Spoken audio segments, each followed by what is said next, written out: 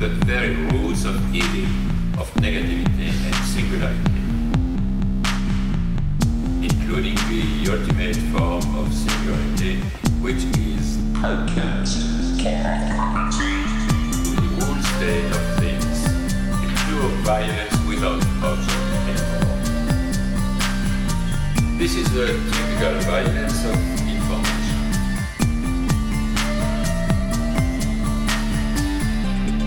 It's violent because what happens there is a murder of the real, the vanishing point of reality. Let's not have a misunderstanding here. Welcome to Machinic Unconscious Happy Hour with Cooper Cherry. As always, we are sponsored by the People's Institute for Revolutionary Semiotics. Before I introduce today's guests, I do want to mention I've got a Patreon at patreon.com/MUHH. If you're enjoying the show, consider throwing me a buck if you've got it. But today I'm very happy to have Kelton from Psychic Dolphin Garage joining me to explain Deleuze to us. Haha, that's a joke. We're not delving into any theory today. We're just shooting from the hip. So Kelton, thanks so much for joining me on the happy hour, my friend. Just always a joy to be here. You know, I was very worried when it was going to be, and we're not going to be doing any reading. And then that was me just, so excited there because I was like, I get to talk with someone who's smart and also not have to be able to read anything. Yeah. This is fantastic. This is a dynamic I am all too familiar with. This is great. Yeah, I need a break every once in a while from reading these fucking obscurantist French philosophers. And I think the title for this one, you might appreciate this, will be Machinic Dolphin Garage Happy Hour. See, perfect title. That's good. For when the inevitable merger exists. That's right. That's going to be the case. What is it? It'll be like Third Coast Podcast. Something. Yeah. That's the idea. Man. It's going to be bizarre because really I think that's what needs to happen is like us merge. We also grab a Future Left as well. We just kind of form like the Texas podcasting empire. Right. And then we form a solid wall that runs through the middle of the country. There's actually even another theory podcast that's the hosts are like headquartered here in Austin. It's a Red Library. Oh, okay. Well, I don't know them, so let's immediately start conflict with them. Strife, right?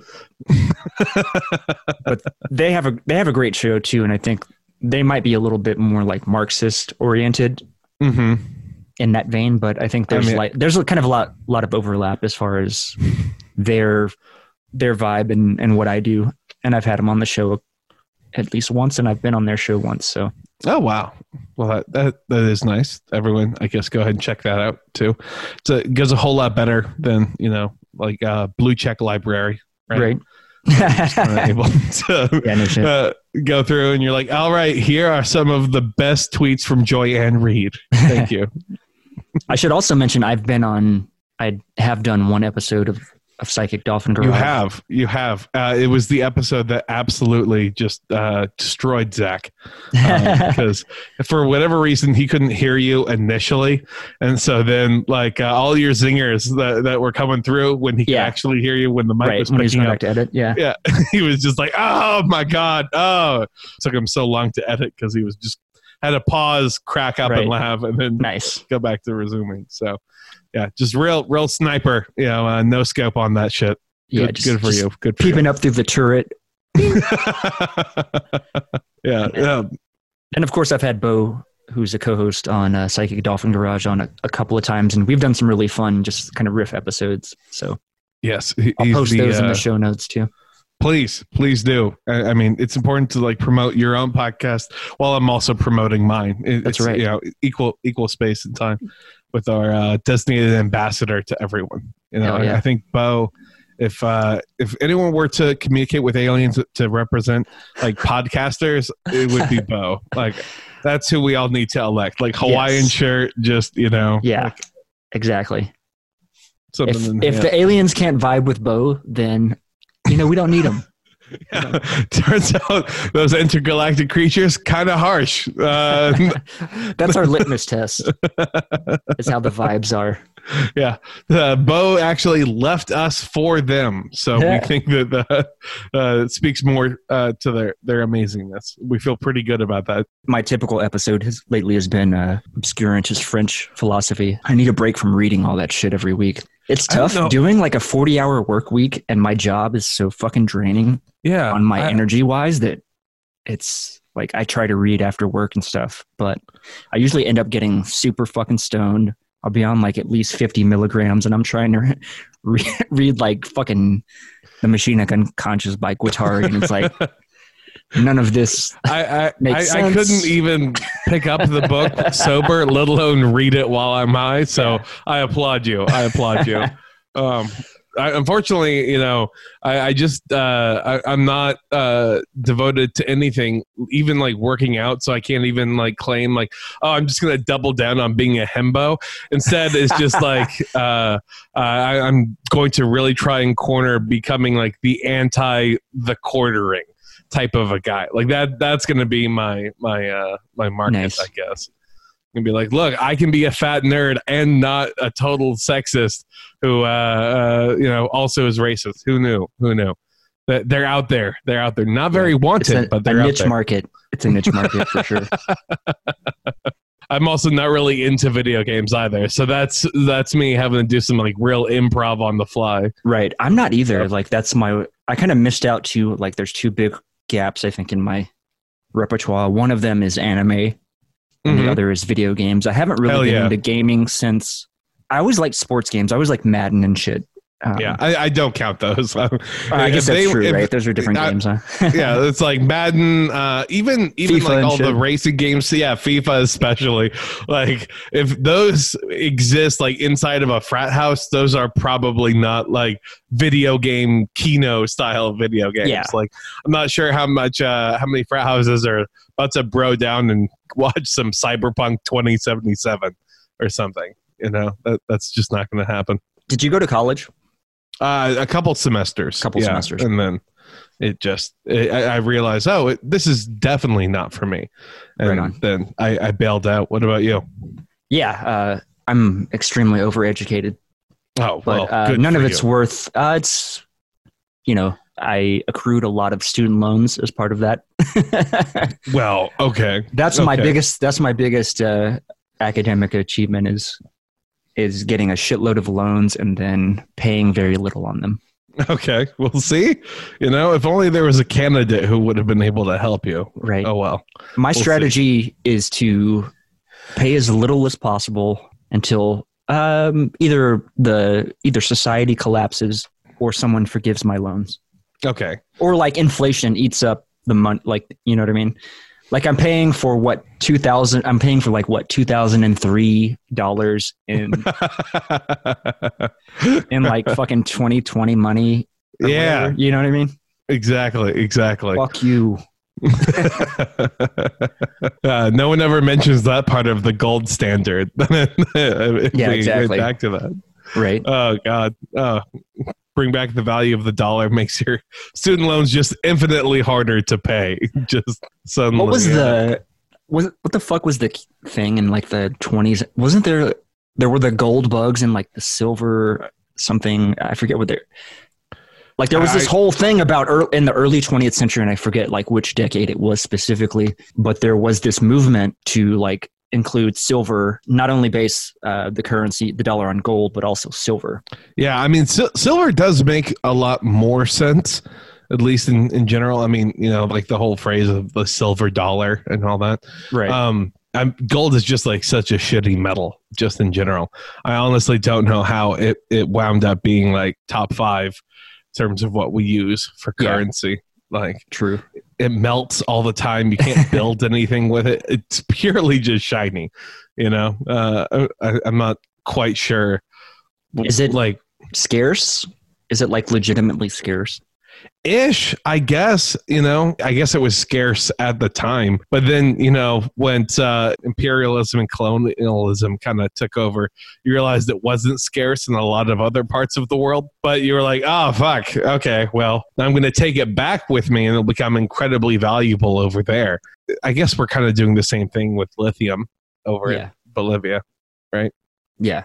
Gold does make like a good semiconductor, right? Like, doesn't they? It's usually somewhat used in computing, I think. Yeah, I'm just trying to think of like in Ben Franklin. Right. John yeah. Oh, yeah. Smith Back times. then, yeah. Exactly. There's no real utility to it, right? Yeah, history has looked back far more fondly on those guys for those decisions. It'd be great, like if gold became like, oh, it's like packing peanuts or something. Like, can you imagine? This is what people fought wars over right now. But I guess we also fought wars over spice, so it's not that really has not aged well. The fact that like people committed genocide for paprika, just for salt. It's just, oh man, that thing that you keep on forgetting whether or not you have it in your pantry. Yeah, like wars were waged over that. Bloodlines ended simply because of that. What is it like, by the way, being part of like at least from your perspective, like in Texas, being on the left side, but then you're always like grouped in with all of the centrist Democrats. Like what was her name? MJ Hager, right? She was the one running against Cornyn. Like, I didn't even pay attention. I'm so black-pilled that I didn't even vote this year. Oh, wow. Yeah, I mean, you're the reason Biden didn't win Texas. I understand. Yes, exactly. Exactly. I did vote. I was very conflicted about voting. I was not going to vote in the Democratic primary, but I ended up doing it anyways. I mean, it's important to back your boy Bloomberg. I understand. Yes, exactly. He won American Samoa. He is a viable candidate. Exactly. He had the momentum. Fucking A. So yeah, I didn't vote. I didn't really pay attention to any of the actual races. I got like 1,000 fucking text messages vote, but I was just so, even before like the Democratic primaries, I was pretty convinced I was not going to vote. And then once like the whole Bernie thing totally got rat fucked again, I was just like, I mean, what's the fucking point of exactly of doing I mean, especially being in Texas, yeah, right. It's just like, all right, well, it's like I voted for Gore, I voted for Kerry, I did not vote for Obama. I wrote in wow wonder what was different about him versus the other ones. Exactly, right? Yeah, I had to draw the line somewhere. Exactly. Yeah, so I don't know how old you are, but I just turned 38. Okay. Actually, the week of the November 6th. So happy birthday week, I guess. Flashback to the past. So I did let's see. So like 2008, I think it was my first year of grad school. Yeah, cuz I graduated in 2009 from grad school. Okay. And Obama, so I went to Texas State. Obama did come to speak at Texas State. Oh, nice. And Sewell Park there, which is like right on the river. My mom, she went to Texas State when it was still Southwest. And she loves to say that she went to Southwest University instead of Texas State, because it makes people think that she went to Southwestern instead, which has much more prestigious, I guess, in her age group sort of a thing, which is fun for me to see that game never changes no matter how old you are. Got to gloss up the resume. Now, when I went there, the name change occurred like right during my first year there. So I actually have my Southwest Texas State ID. Nice. Okay. See, that's perfect. You can hold that up. It's to a people. relic. Yeah. Exactly. Limited edition. Exactly. Just slap a Supreme logo on it, and you'll be fine. I guess. I was kind of like all aboard the Obama train after. I mean, the Iraq War and all of that shit really fucked me up. That black-pilled me to begin with. Going through that and just like watching the drum up to war and people just falling for the bullshit. That was hardcore blackpilling. I mean, I think I'm still like, that's probably, if we're talking about like leftist conversion stories, I think maybe that was the inciting incident, perhaps. Yeah. I mean, I I think that it's not unreasonable to say, at least, that Bush was a objectively just worse president than Trump has been in his 4 years. Definitely. I mean, like he's more rude, I guess, and so that makes people more mad. But in terms of international policy alone, I think he's maintained a lot of the things that then got instigated by the Bush war machine. And I mean, like probably my least favorite president just of all time is H.W. Like I say like of all time, I mean like of modern quote unquote history. Gotcha. I'm pretty sure me and Andrew Jackson wouldn't have gotten along either. Like, yeah. Oh man, I was Jackson used to be like one of my favorites back in the well, yeah, like when I was a kid, or like in probably like middle school era. I was like, oh yeah, this dude fucking rips. Yeah, but I mean, like so I bet was Teddy Roosevelt. Yeah, exactly. Yeah, definitely. Those were probably like Roosevelt was probably my favorite. Yeah, they're the meme lord presidents at that time. Like they're so iconic for kind of like what they had that, I mean, you don't think about all of like their boring policies. I say boring. Trail of Tears, probably not boring would be one way to describe that. Mostly talking about like Roosevelt being like, oh, well, what's his lasting impact? I mean, like a lot of parks and wildlife services, I guess. Well, he did have the trust busting element at least. Like you gotta at least I don't know what the I guess we could also mention that fact too. So I think that like sort of semi-progressive element with the trust busting was maybe that was like the draw. Yeah, this is like deep liberal era. Like I assume you grew up in Texas as well, like just straight up like school system and everything. I mean, oh yeah.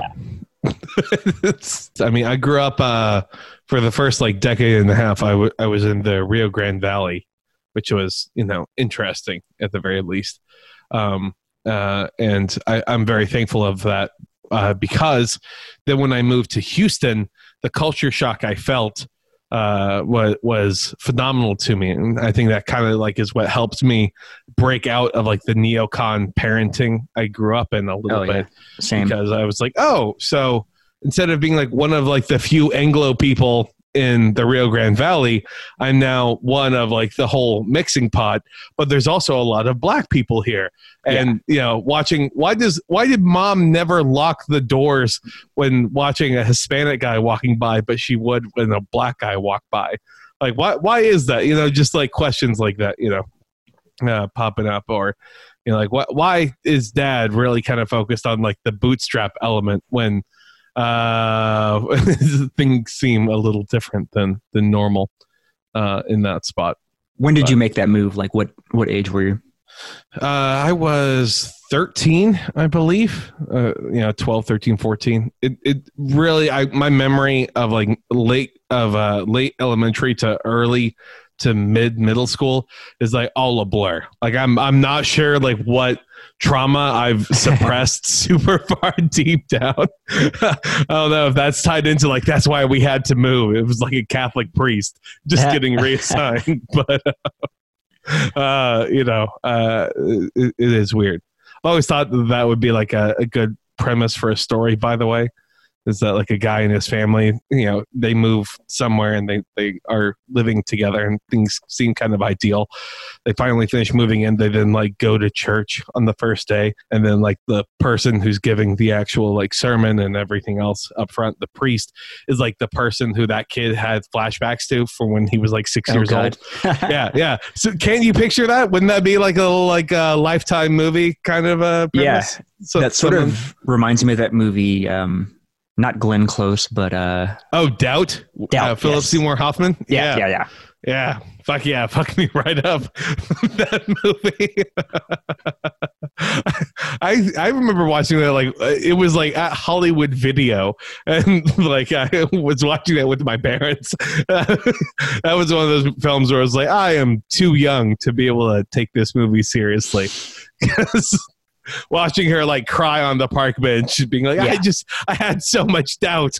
I didn't know. I'm like, oh, it's the movie. Oh, okay, cool. What's she doubting exactly? Right.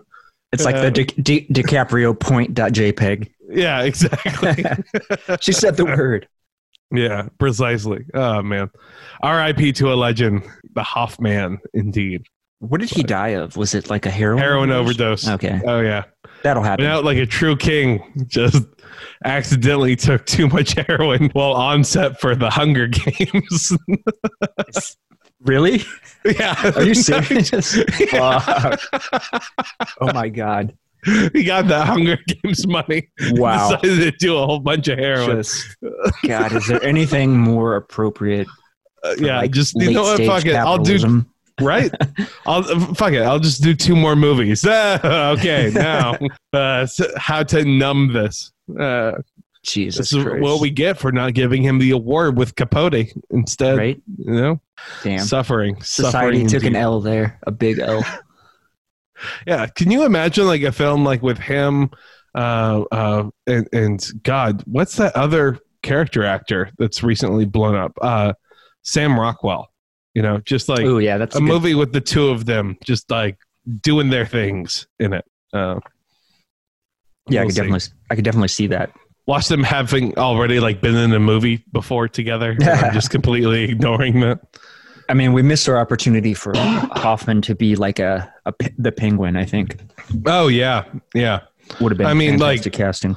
I'm not exactly sure of his politics, but you know, if he was around still, there would be like a Hoffman Trump biopic, probably. Oh, right. That is perfect, actually.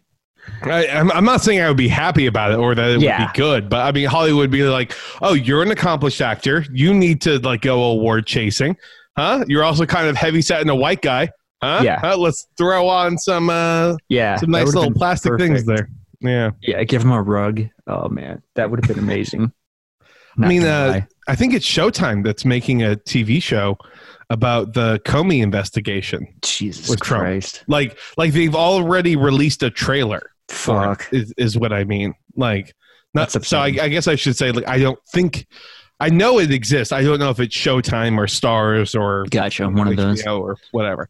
Right. But, yeah, it's gonna get real bad, I think, because now, especially with him gone, there's gonna be like a whole bunch of like redemption angles. Yeah. Now, and I'm not sure. Well, was it not Joy Reid or someone already the other day like was posting about she's doing this sort of apologetics for Trump, which oh no, I had not, but that sounds like a very yes Joy Reid thing. It's already fucking happening, man. Yeah, it's already happening. Can you imagine the 2028 MSNBC political consultant? Trump will probably be on MSNBC at that point, right? Yeah. Actually, you know, like I know that it was, you know, kind of posted mostly to make people mad, but let him go back to The Apprentice or host Jeopardy or some fucking bullshit, you know? Like, yeah, like let him go back to the world that he wants, and then he'll have like Trump News Network, and then we won't have to pay attention to that at all. I think he should just go to Vegas and do a Vegas live show every week. Yes. I think that's the perfect like swan song to his career, is to just go and like doing bits about whatever. I can see that. Stories like the Mike Tyson's show, you know, his little kind of stand-up-y thing. Exactly. Him 90 minutes a night, just unfiltered, going off. They hop him up. They walk him out there, hand him a microphone. Exactly. He's kind of aware of what's going on the whole time, but not really. And so he's just simply going off of crowd noise, what all he needs to focus on. So yeah, I mean, he does have like a preternatural instinct for libidinal excess, I think.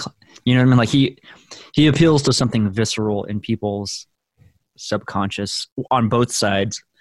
Yeah. Like the right wingers. It's so weird, right? Like the fetishization of Donald Trump by I mean, it's his body, honestly. Like, how can you not fetishize it? It's a struggle the entire time. Yeah, no, I mean, like I don't understand, because like every accountant kind of has like the same energy of like a really tired accountant. It feels like on the Republican side, like every other potential candidate that exists, you know, the number 2 guy is Ted fucking Cruz. Like, Yeah. That's a wildly different energy. Zero charisma, right? Yeah. So it's weird for me to think about as people are going, oh, well, who will the Republicans push in 2024?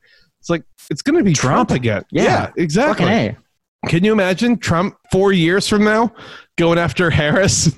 It would be fucking insane. Like, I mean, he would win every primary. I think There's no way. The pathway is set for him to be reelected, almost assured. Like, I would bet money now. I should probably place a bet because I could probably fucking make. Oh yeah, get great odds at this point. Because like you can already see the roadmap, even unless there's this whatever coup situation or coup in scare quotes to some degree, right? Yeah, I mean, I legitimately almost think like if you were to say, okay, just take this L this time, buddy, okay, because then in 2022 we're gonna win back the House, yes, and then in 2024 all that 2018 blue wave shit that's gonna get squashed anyway, because absolutely there's gonna be nothing surrounding like a Harris level presidency, and then you can ride that, and then you'll be in again. Congrats to you. Then we can have a coup. But we'll see, I guess. Yeah, that's fucking right on, because absolutely Democrats are no way they win the Senate. There's no way they win both of the races. It's in Alabama, right? The two Senate seats that are going for runoff. In Georgia. Okay. Yeah. So I think all the Republicans have to do is win one seat to have control of the Senate, at which point that negates, even if Biden wanted to do something, which he doesn't. Yeah. Well, I any kind of remotely progressive legislation from actually going through. Biden's mental situation declines. I don't think there's any way. His health isn't going to, his acuity, mental acuity is not going to improve as president, right? You can see the physical toll that being president takes, when looking at Obama or W. Bush or, literally everyone but Trump. Right. Yes. He looked like he has somehow stayed ageless. Yeah, exactly. The entire time. He's the only one that's been able to not, probably because he doesn't give a fuck. He's exactly. He doesn't govern, so he has no. He's more not stressed out about it. Yeah. He's If anything, he can't be prosecuted while president, so he's feeling probably the best nights of 3 hours of sleep that he ever has gotten. Or even that's the thing too, is even after he's president, it's such a. It would undermine the legitimacy of the president so much. How they never go after anyone, right? I mean, going back to Iraq none of those people ever got punished for anything. Oh yeah, the financial collapse, right? So yeah, oh god, he's got to know that now that he's been president, that's his get out of jail free card for life. Biden will probably pardon him. Because it's reaching across it's healing the country. That is exactly the empty-handed, reach across the aisle thing. That's exactly right. The state of New York will prosecute him to the fullest to make, New Yorkers feel happy. And they'll be like, yeah, fuck Trump. Look what we did. Then, Biden will pardon him. And then Trump will crush Harris in 2024. Yes, exactly.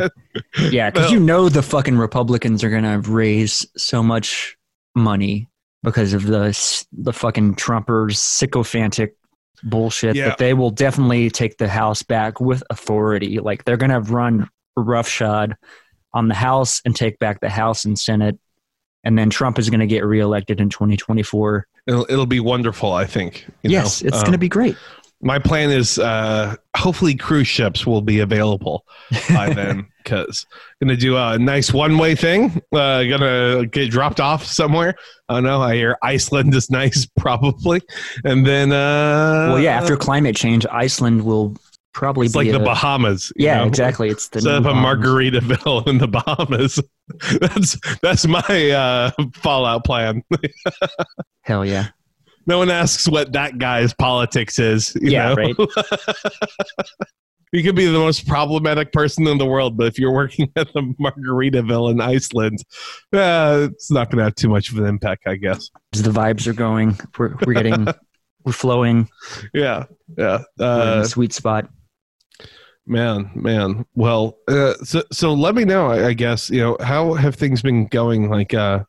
in your world. Do you have like any like weird predictions or things like that you feel like are going to take place 2024 and beyond?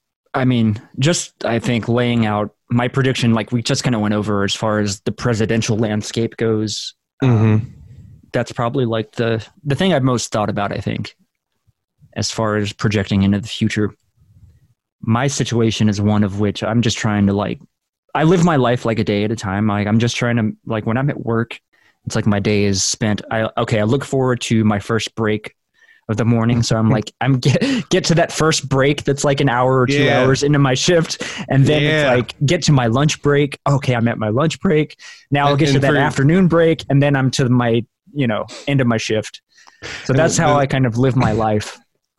Well, I'm not sure like what all the lore is over here at MOP, but like you're working at the CIA black site still, right? Like that's right. That's okay. Just wanted to make sure. That people kind of were caught up to speed. I have to give you credit, I think, for Psychic Dolphin Garage. That was inspiration for the Machine Unconscious Happy Hour for sure. Well, thank you. Yeah. I mean, we got to claim that individualistic SEO, like, right. Like there's a certain, I don't know, there's a certain like rhythm to it. I think the rhythms are sort of similar. Yeah, no, definitely. I mean, you have a much, much better acronym though. Like, let's all be honest here. I don't know.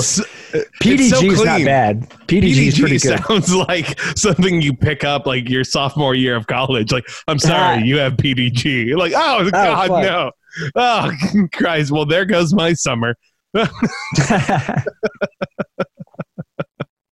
PDG is great, and I really enjoy being like a part of it, especially now that it's kind of. You guys have a fucking huge community, and like I was gonna say that like I mean it's great, especially for me because probably like a month maybe a month and a half ago I was like, you know what guys, like I feel like I can take a little bit of a hiatus kind of like from being on like the main stuff, and then I'm gonna be working my way back in doing kind of just like a bonus episode type stuff, working on games and things like that. And the fact that not only has the show not missed a beat, but legitimately, this is not me just being derogatory here, but like the show itself is better with me not on it. And that makes me feel so happy to see that, like this is something of where like, everything is still rolling. People are still able to make funny jokes.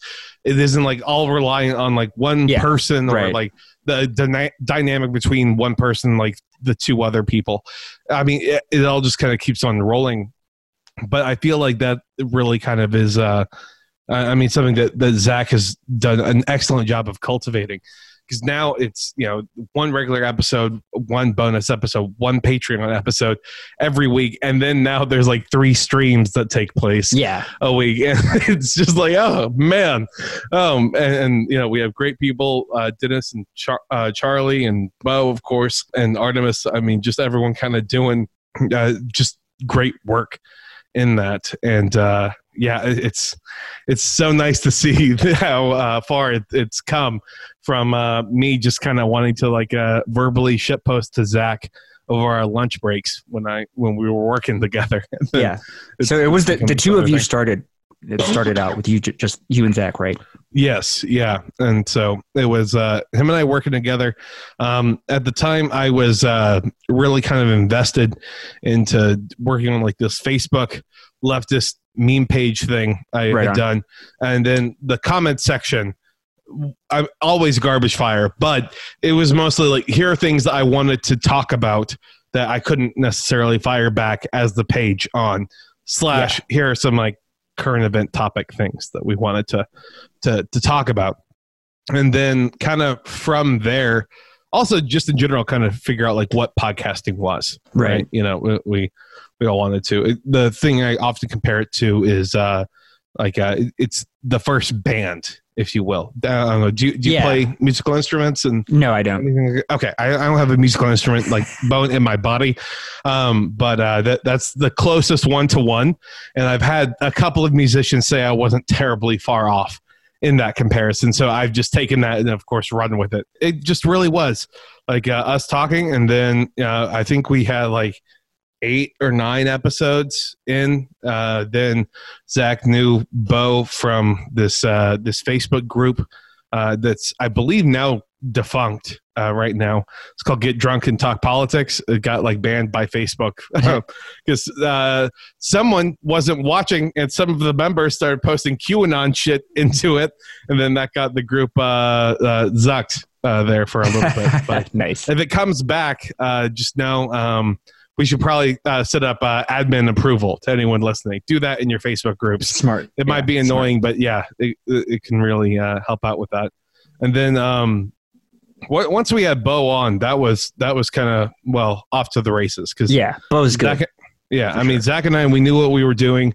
Bo is just always a delight. And so kind of our dynamic that we built is that then pretty much on any given topic, at least 2 of us were able to talk to each other about it. And one person who is ignorant is kind of then able to spiral off into whatever jokes and whatever. I mean, it's a 3-chair setup. That's kind of how it works. And so then, I mean, we just kind of kept the ball rolling on that. Zach then started to look into how Twitch worked, and then wanted to start doing some streaming stuff along that way. And it's again, the rest, as they say, is history with it. The idea of the name, though, really, truly just kind of came from, it needs to be 3 words, because every episode title is going to be 3 words, and it needs to be something weird. And at the time, I was really into like a research binge on all the crazy shit the CIA did with dolphins, and about how they had some lady just like jacking off a dolphin while it was on LSD. And I was like, hell yeah. This is the kind of shit. So you read Posadas, and then, yeah, that's right. And then, kind of just went from there. Because also just like in the party days, at least, with Zach and I, because before we were coworkers, we were very, very big like drug friends, I guess. And him and I, we would just have just dumb as shit, truly just awful conversations with each other about whatever was kind of in the pop culture, while just fucking drugged out of our minds. But it was happening mostly on the couch of this guy that we both knew in his garage. And so I was like, okay, gotcha. All right, we got our location. Nice. I'll see your trap house in Racy One Garage, Chapo. Fucking A. Beautiful. And, I love it. Yeah. So it kind of all came together that way. And that was interesting because at least for him and I, we both kind of got radicalized at around the same time. It was kind of one of those points of where I was always kind of more in the libertarian camp, more than anything else. I think everyone. I think, yeah. If you grow up in Texas, exactly. It's just a question of like how far to the extreme right you fall on the libertarian camp. And so then for me, I feel so bad saying this stuff, but like growing up in a conservative household, growing up like with conservative friends, and just kind of being indoctrinated in that world, all that annoying, super cringy lib shit like South Park or like The Daily Show or at the time all that sort of stuff. Yeah, that broke through to me. Oh, for sure. And that was something that then I was able to unfortunately build an entire personality around. I mean. Yeah, but I mean, like, charged as well. Right? I think. I mean, like, I just, I remember watching some stuff and being like, oh, okay, like I'm gonna like take this exact talking point or this story, and like I'm gonna talk to people at school or at class, or I'm gonna like talk to professor about it or whatever. And with at least, again, being in Texas, we also kind of were into the whole like EDM scene of sorts. Right on. And being 2 white guys involved in like the super heavy drug culture, we were very, very quick to realize like, hey, cops fucking suck. Like no matter what. Yeah. Like I can't believe that, this guy got locked up for this. Like he was right. So it's just such a sweetheart. like literally all he did was sell us, acid or try and sell us like Chinese ketamine or whatever, but like he wasn't like a hardened criminal guy, right. It was just something, kind of that fell out that way. And so it was like, maybe the problems that exist isn't just like, oh, fuck these cops, but like the whole institutions around that. And once you get that little itch, and then you'll want to start doing some deep diving into figuring out why stuff is the way it is. I mean, that's the way you go down. Yeah. And so then that kind of started a mutual interest on both our parts to kind of see just how far down the rabbit hole all that went. And then Zach is definitely the reader of the two of us. And so he will be reading all these things, having these like really cool, like advanced discussion points. And I'd be getting the Cliff Notes versions of that. Yeah. And then, I inevitably would be taking it and like trying to run with it and do like some like bizarre social experiments and see what I could do with it. So, I would say that probably all occurred though. I mean, God, right after I think Obama got reelected, that in 2012, right, that was okay. like our big kind of, like, okay, all right, we're both out of college, we're both real dumb and fail sons. So let's see what we can do here. So when did you actually start the podcast? Yeah, I believe it was May of 2019. Yeah, that we got started. That's funny. I think I started in like May of 2017, I think. Nice. Okay. Well, we were following in your footsteps and didn't even realize it. Yeah. I mean, podcasting is so weird. Like it really is. And again, not wanting to reveal too much information about myself, but like, do you still do like any hard drugs out of curiosity? Hard drugs? No. The reason I was asking was that like a lot of it kind of was also Zach and I were going quote unquote sober, still doing pot and drinking alcohol, but trying to avoid like harder stuff. And so then, that freed up a lot of normal discussion time. So, gotcha. And then trying to find a way to like refine it, because as it would turn out, two friends kind of talking and hanging out and having like a cool conversation. There's like maybe 7 minutes of that's actually good. Like of the whole evening, you're like, oh man, this dude, he's so funny. I love hanging out with him. And then like trying to think about, well, what did he actually say that was funny? And it's okay, I guess it was more of a vibe really at that time. Like you never quite know what else going on there.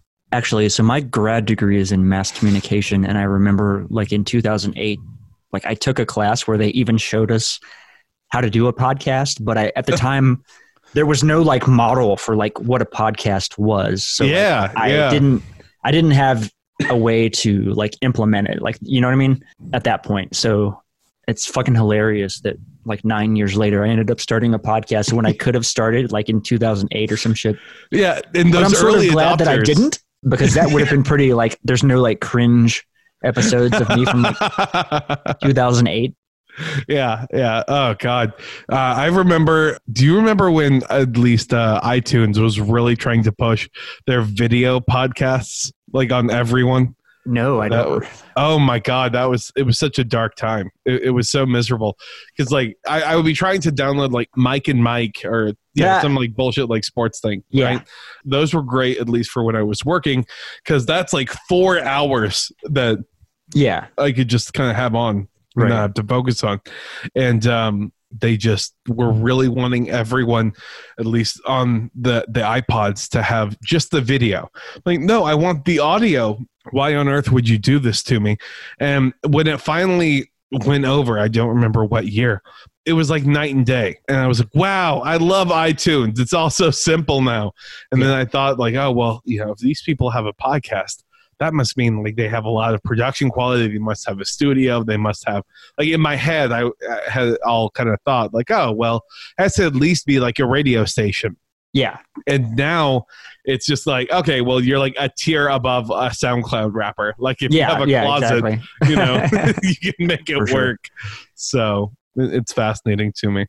I had also done, so this was like 2008, 2009, and we had a cable access show Okay. that it started up as kind of a side project for some of the like students, because like Texas State is a big, like mass communication is one of their big programs there. So like they had 2 studios, like TV studios with a whole like news desk kind of setup or whatever, right? Yeah. And so I did like this 5-minute, essentially kind of mashup of basically like the Colbert Report and like the SNL Weekend Update.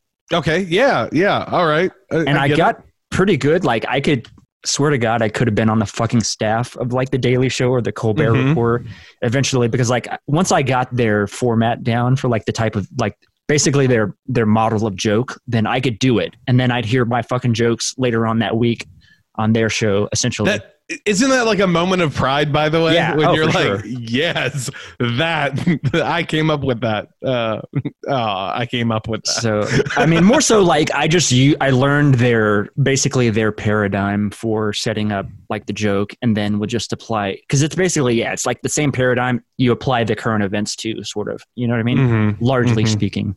Well, Once you get that down. The second that you decide to write for John Oliver, let me know and put in a good word. I'm sorry. I still watched Last Week Tonight. I'm not that far gone. I think he's an absolute lib, but yeah, I'm a sucker at least for just that pitter patter style of joke writing. Colbert, I thought was the Colbert Report to me was like it's art, the fucking height of comedy. It was he was so fucking good. And how did it come from him? Yes, we know what he's like now, right? I don't know. Is it CBS? Do you think like CBS fundamentally changed him and they've neutered him in some way? Yeah, I don't know. I mean, it's a different world, like I feel like we're on a different planet, or we took a different, like the universe split off, and some of us are like refugees from the old universe or something, living in this new hellscape of like where things are. I don't know. Shit just feels really bizarre, right? I feel like since right around the 2016, Yeah. I mean, that was a real watershed moment, I think, culturally for a lot of people. And it also, I think, woke up a whole lot of people, because like I wonder what would the Colbert CBS show have been like with a Hillary Clinton presidency. Yeah, right. Like that seems awful. That seems like that would have been canceled after like a year and a half. Yeah, it's like definitely. Truly, I mean, like what stories would people talk about if not Trump? Yeah, it feels it does like suck up so much of the air in terms of media. And like he gives a clear figure to project all the to absorb. He's like he's the prophylactic for the conservative movement. Essentially, he absorbs all that shit. Yeah, and he thrives in that kind of a role. Oh, for sure. I think, especially like at least what has been helpful for me is for people to see. Or at least from what I've seen people talk about, like with stereotypes about Texas, for example, like, oh, well, in the media, like they'll make jokes about like, oh, I can't, Texas voted for Trump or Texas supported this thing. Like, what would you expect from a bunch of redneck hillbillies, blah, blah, blah, blah. And it's like, okay, I mean, I get it. And yeah, Texas certainly deserves a whole bunch of shit here. But like, as with so many other places in the South, like there's a whole bunch of like, diverse communities and a lot of people of color and a lot of working class folks who are getting just absolutely fucked over and dicked over like the entire time. I mean, we do have the most ghoulish of all fucking state governments. I can't think of. Yeah, I mean, there's functioning leg, I think we have like the worst governor lieutenant governor combo in the world. Like definitely most evil. Like 2 men, 2 working legs. It doesn't work out that way. Oh, Bazinga. It is funny to me that, like, I almost have to give credit for a man like to be that just evil in his soul after a tree fell on him.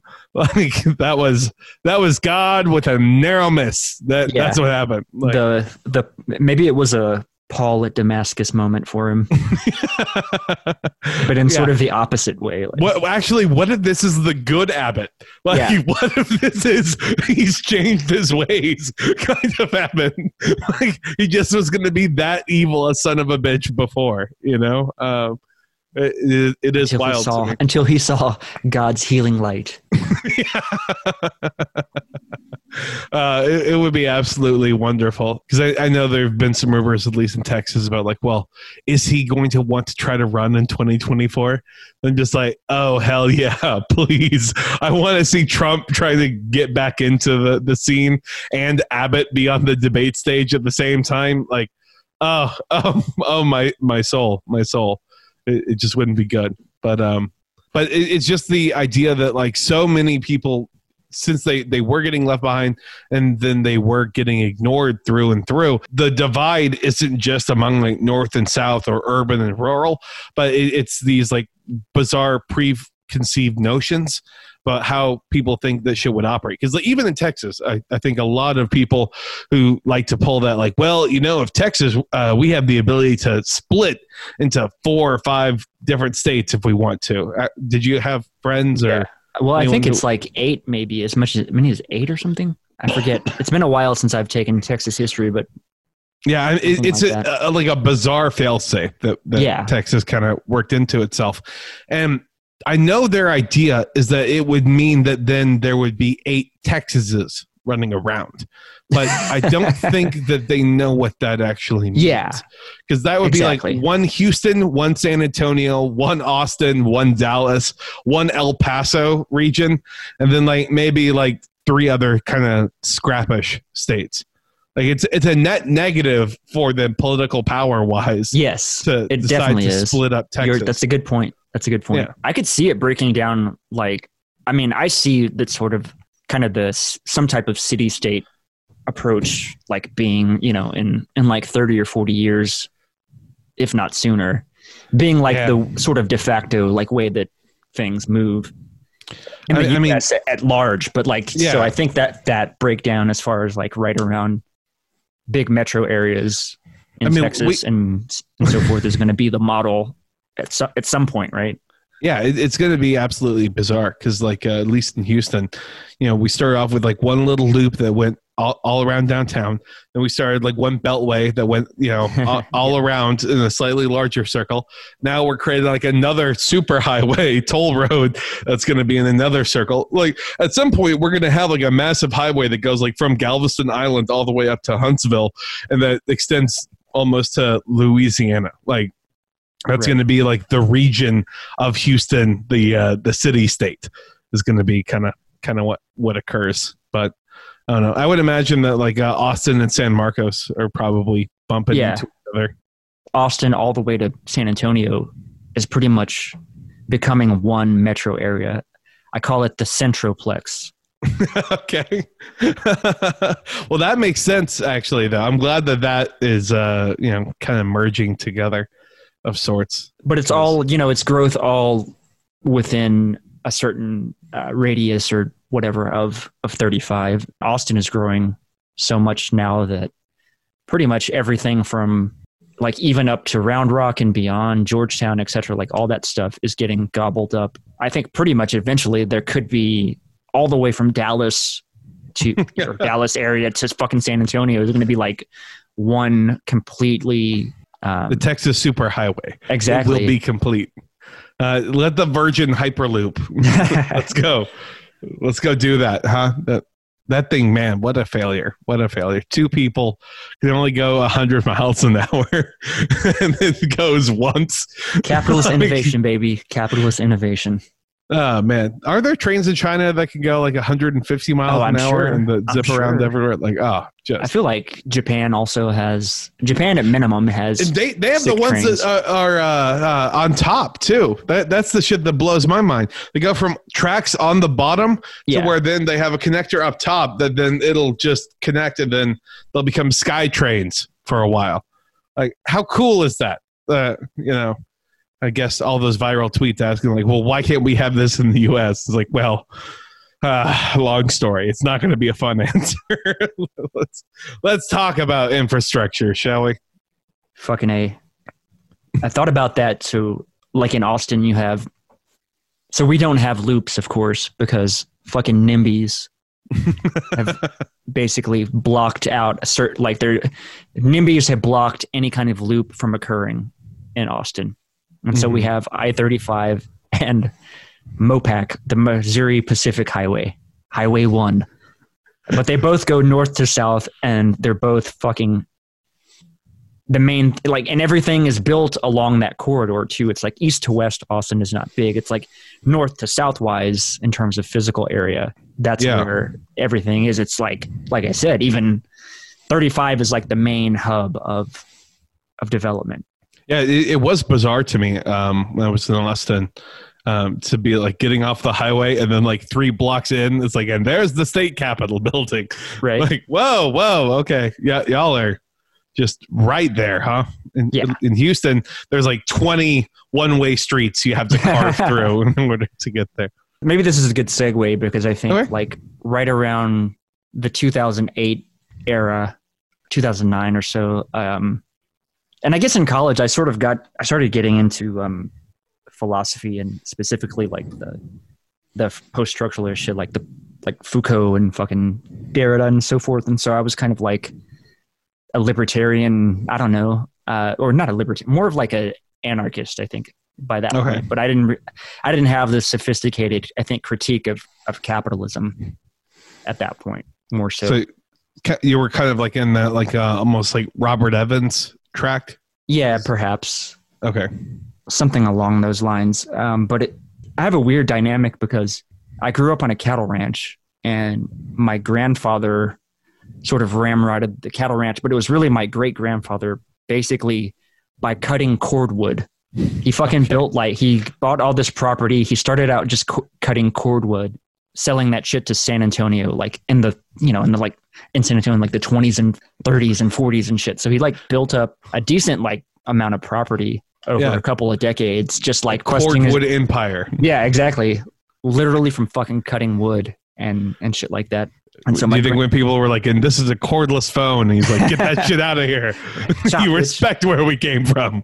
He died in like the 50s, so. Oh, okay. Well, all right. Maybe not quite. He died young. Phones. He died young, but and then my grandfather kind of took over that empire, and he was like a fucking only child, so he didn't really have to do shit. But he did go to college, and he was like a fucking pilot. He was a what's the fucking crop duster?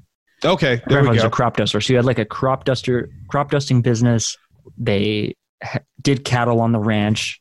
And then he had 3 kids, my dad and his 2 brothers. Okay. Who ended up being tremendous fail sons. and my dad is maybe the failest of the 3 fail sons. So he's like the Hunter Biden of the family. Yeah, all right. Yeah, right. Yeah, that's actually not a bad allegory for my father. My dad is a tremendous fail son in his own right, but he was sort of counter. Like he was into smoking weed and like being a musician. Okay. So, all right. So I guess that question about like music stuff from earlier, is that like a rejection? Like, fuck you, Dad, I won't learn the piano. It was annoying to some degree because my dad would just fucking practice for hours and hours playing like fucking Judas Priest, Breaking the Law. Like Oh no. 1,000 times over and over and over again all day long. And just, and of course never like taking an interest in showing me how to do instruments. I always wanted to play the drums, I think. Yeah. Like I kind of, that's one of my biggest regrets, I think, is not learning guitar or something like that. Well, I mean, like, I'm just picturing you know, you have like a Tigger plush toy or whatever. You're like, so Dad, like, are we gonna be able to hang out? He's like, just one more jam session. Yeah, exactly. Right. Yeah. I mean, no shit. That's kind of how it was, honestly. Fucking Christ. God, that's awful. He played in one of these, he played in a dance hall band, and I don't know. A Judas Priest dance hall band? No, it was more like amazing. Nothing quite that cool. It was more like, so, you know, in small towns in Texas, you have the dance halls, right? Mm-hmm. And so you have basically these little bands that will, like, their territory is like a county or a couple of counties, you know what I mean? Yeah. And so they'll travel around and do like, and it'll be like top 40 stuff. And of course, like, being in Texas, a lot of that, like, it's predominantly country, but, you know, some of the top 40 like crossover hits, right? They would play. Yeah. And then my dad would play on sort of the rock and roll or whatever tracks. Yeah. I mean, that's such a almost bizarre era for people, because right. Like, there was a time where you could truly be locally famous. Yeah. Like, okay, like outside of this Tri-County area, no one knows you. But like, as long as like you stay within 15 miles of whatever, you know, saloon dance hall thing is, like, people are going to go, whoa, hey, it's you, blah, blah, blah. So unfortunately, as podcasters, we don't get that level of notoriety. Exactly. Correct. Do you think that, like, you know, growing up, that you would have wanted to do like AM radio or something? Like, maybe like if you were born like 30 years prior? I don't know. I always had, like I said, from the kind of show that I did in college. And then, so after I was living in Houston, I did a stint in Dallas for a while. I'd be on the road all the time going out to, I mean, it's a fucking huge area to cover. So Dallas had great sports talk radio. I don't know if you're familiar with The Ticket at all. Yes, I am. So The Ticket was like fucking great, and I used to always think about, you know, I could fucking do something like this. Yeah. Sports radio is definitely kind of, I think, like every like podcaster's like first toe. Those are truly everymen, you know. They just pulled some guy who, if he wasn't doing this, he'd be like getting drunk in between the seats of the stadium. Yeah, exactly, right. But yeah, Dallas some analysis. Yeah. Dallas had phenomenal sports talk. It was kind of, I don't know. They were pretty good. You know, they're funny, they're entertaining, they're pulling in some kind of pop culture shit. So. Mm-hmm. Well, and also it's Dallas, so like weirdly, they're not going to be like the most regressive. I think that a lot of like non-Texans might picture. Yeah. Like when you say like, oh, it's Texas sports radio. Like, no, like Dallas is a beast unto itself a little bit. And I'm not even sure how that would break. Like, of course, this was pre-Trump too, so like I don't even know how that has impact, like where those dudes fall on that register. I think we all know like what side they fall on. Yeah. Unfortunately, what was that guy? Christ, I wish I could pull it up right now and see. It was some like sports guy. He's pretty big. Let me see if I can pull him. Randy Galloway was like the old dude who had like been a fixture of Dallas like sports talk forever.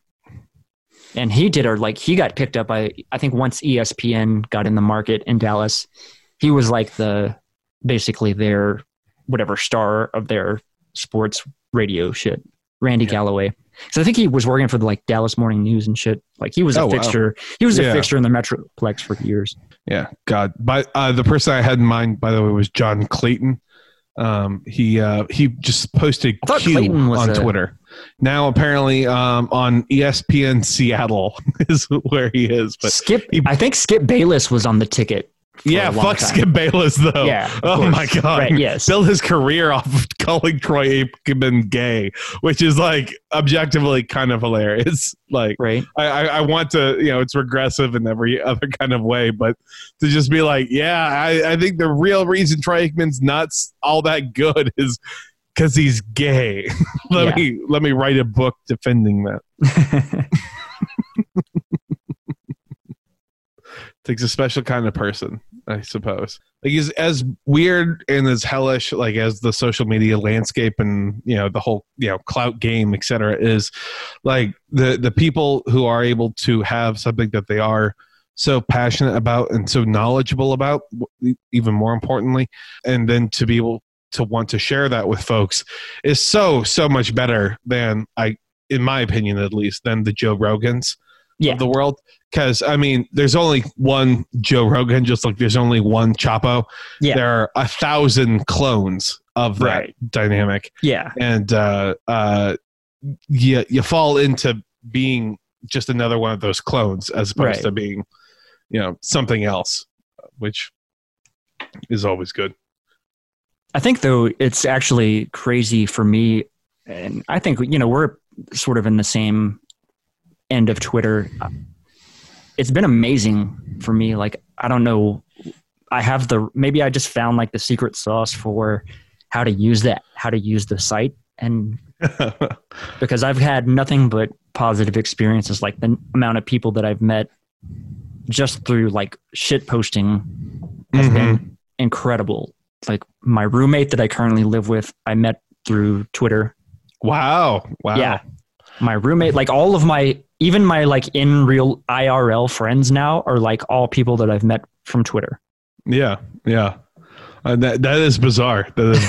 Yeah. I don't think any of my IRL friends really know that I have a Twitter, let alone are on Twitter all that much. They're all like Facebook people, unfortunately. I have a lot of, going to school in San Marcos for university, like, I had a ton of friends that, there's still people that I went to college with that are accessible, but a lot of them are like married or they have kids or, we've changed, like we've diverged so much. I think especially like politically, I've become extremely radical in comparison to a lot of them. So it's just a matter of like growing up, going down different paths or whatever. Now that, Twitter is kind of more curated in terms of interests. So it kind of makes sense that I find people that I can vibe with a lot better that I've met on Twitter, because we have like an interest in philosophy or communism or anarchism or, whatever the case may be. I mean, it's a whole lot better again than me, because as being like a big dummy, part of that, and of course, goes in line with the fact that I do have a kid. And so trying to then, walk that like weird, bizarre fine line of being like, yes, we must march in the streets, blood will pour, blah, blah, blah. But also this daycare in this area looks pretty nice. I'm kind of excited for when that pops back up. Like it's a weird kind of. And that's a dialectics, we call it. In the biz. Yeah. And so to think about, okay, well, like, what would I want my social circle to be? quite literally, it is, I don't want to hang out with me. Like, why would I ever want to then hang out with people like me? That sounds like a bad time. Like, I am so much more a fan of watching, actually interesting people on Twitter kind of do their thing, and then just me kind of shit posting in the corner. Yeah. Hopefully not pissing too many people off. Right. I'll give you an example. So I met, I think it was because of like the Deleuze bot. Basically, I met this dude named Taylor, and he's a barista living in fucking Atlanta, but he's translated like all these, like he translated Felix Guattari's Machinic Unconscious, and then also some this other Francois Laruelle. I mean, these are like fucking, in terms of not only philosophy, but like translating this kind of shit, it's like the most difficult translating you could possibly do. And this dude is just like a fucking wonderkind, and he's just fucking doing his thing. Like, yeah, exactly. A fucking barista at Starbucks. Of course, he was getting his doctorate and all this shit, but yeah, that's been amazing. Unassuming. Yeah, and like the dude is fucking brilliant, just absolutely brilliant, understands this shit better than anybody I've ever spoken to. But yeah, he was like just fucking doing his thing at fucking Starbucks at a small account. But yeah, that's pretty wild. And then I've met like any number of other fucking cool ass people, even here in Austin. There's like 7 or 8 people that I've met that are just fucking all cool ass people and all fucking brilliant. That has been something that, at least for me, is so bizarre to almost be able to have that ability to look at these people as not like, oh, they're shrouded in this cloud of mystery, but like, oh, these are almost peers in a weird way. Yeah. And that's not speaking egotistically. Right. More just like that's their philosophy instead. And so then if you were to approach them or talk to them, they will talk to you like a human being as opposed to like one of the lemmings kind of running around or what have you. And like that is fantastic, but I also think that's very reflective of kind of left Twitter being much more inclusive, and that's good. That's good because it enables more cynical people like me whenever I see shit like no comrades under 1K or whatever trending. I'm like, this is not gonna end well. Yeah, I mean, this will only end in tears. I did avoid that, but I will definitely signal boost. Yeah, I'm not going to call anyone out. Yeah. I don't want to call anyone out, but like I watched someone's account go from like 800 followers to like 2,600 followers, and the following back number went from like 800 to like 850. Yeah, so that's funny. Like, I see what we're doing here. Very clever, I guess is what should be said on that. Do you get wrapped up in that stuff? I mean, I know you said you personally don't, but like, is it because you've been burned before, or that just isn't like your vibe? I don't know. I just have been, I think, lucky. I mean, I don't engage in discourse on Twitter. It's only like this libidinal shit posting. My brain, I have like a geyser of thoughts in my brain. Like my fucking internal monologue is always going, and I just think in tweet.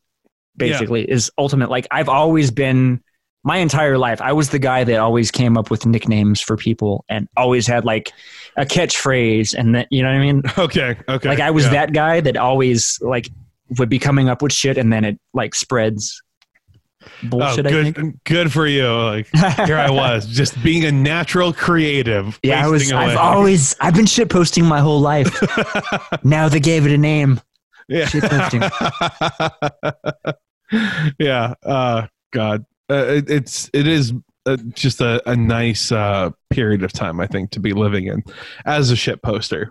But yeah, it's the amount of people that I've met and that are like fucking legit people is incredible. The other day, and you probably won't even know who this dude is, but there's like Graham Harmon is this guy, and there's he's kind of like the main guy for what's called object-oriented ontology. Okay. Which don't ask me to explain it right now. But anyway, just know that this guy's written books and is like, he's kind of like the figure head of this particular like branch of philosophy. And this dude is following him now. And I'm like, now I've had a couple of like legit professional people following me and shit, and I'm still posting about cum and dicks. Yeah. And different kinds of penises. And so those are the real tweets that they sign up for. Exactly. Not anything else. That's what they want more than anything. They're like, you know what? It's fine. I can we can talk about this, but I really just want to hear more about like that cum geyser that's taking place. That sounds good.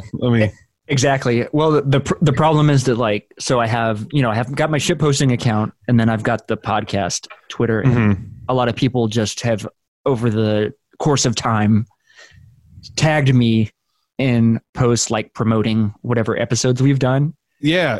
And I haven't been smart enough to be like, don't tag. Oh, okay. I see. All right. If only there was like someone recently who tagged both. I don't quite know. I mean, at this point, it's like, fuck it. I'm like getting to the level of where it's like, fuck it. I should just like fully reveal myself as the same person that's doing both of these. Change your handle to like slur, yeah. and then reveal the magnificent one. I don't know. That's so cool though that you're able to actually have people that you almost still get butterflies for, I guess. Like, oh wow, I can't believe like they're following me. Yeah, I mean, Nick Land follows me, which is, I think that's a big one, even though he's obviously what? I'm sorry. Obviously kind of a shithead now. His Twitter is fucking, I don't know if he's like trolling me specifically, but he posts all these fucking terrible, it's like shit from the like New Republic and all this crap. And like, he's lately been posting a lot about the coup that Biden is doing. Basically. Okay. I see. Well, I mean, like, if it's any consolation, I think Peter Coffin still follows Psychic Dolphin Garage. Oh, so, nice. Yeah, that's always fun to get grouped into that. See some. I don't think there's like a better feeling than watching someone that you're planning on having come on, than have them like catch a whole bunch of Twitter heat for some post, and then you're like, all right, this is going to be a fun episode. That's exactly, right. That's kind of why I want to keep the world separate, is because obviously like my shit posting it's out there, right? It's fucking exactly. Like, it's completely, there's no restraints on it. And then conversely, it's just like I've maintained the podcast maintains a bit more of a professional atmosphere to some degree. Well, that's good. But I am obsessed with talking about shit posting and like applying it to philosophy and shit, like the art of shit posting.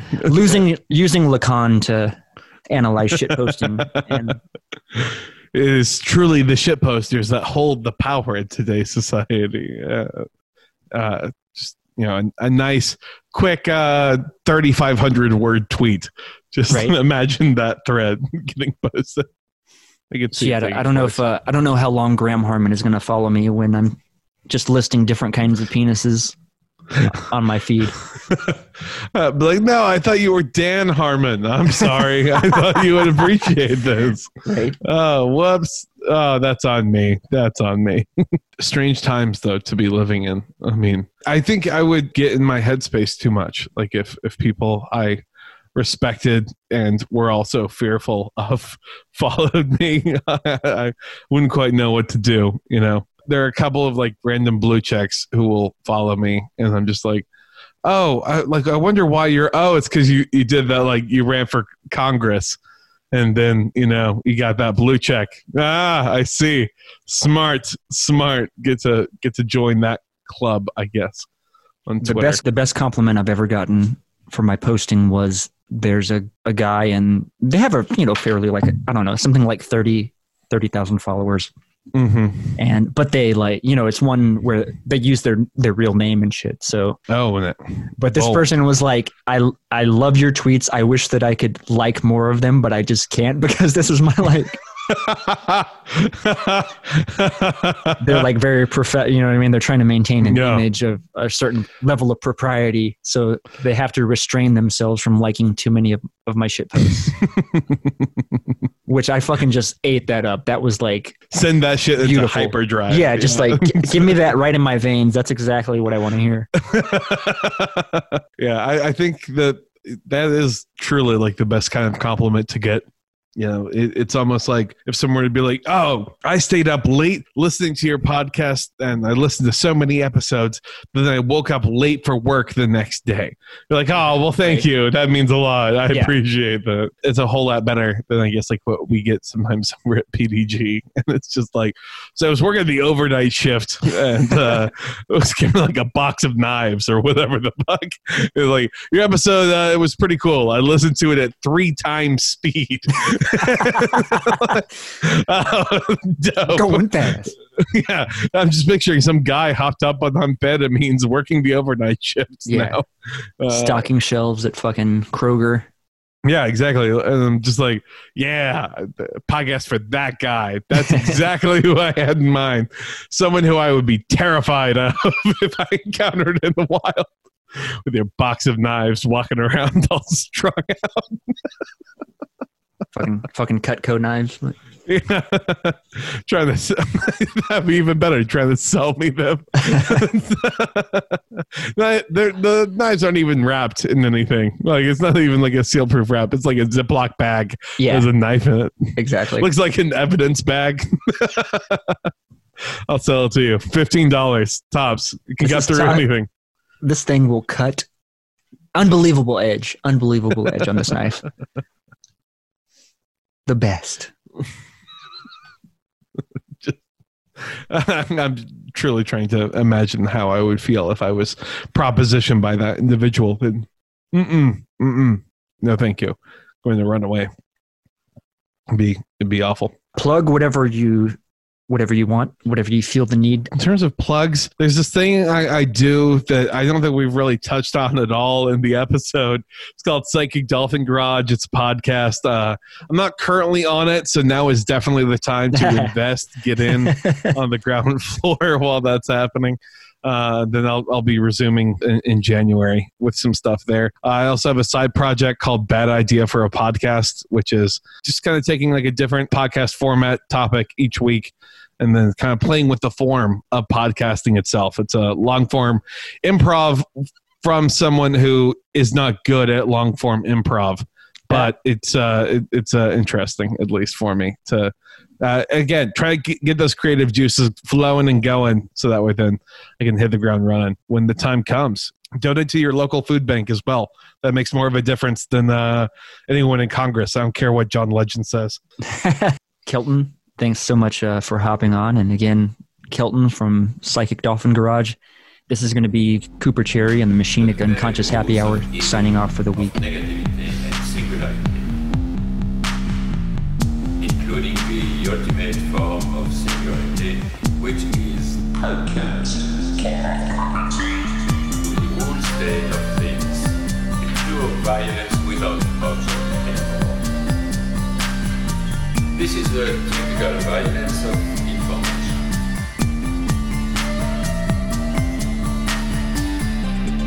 It's violent because what happens there is a murder of the real, the vanishing point of reality. Let's not have a misunderstanding here.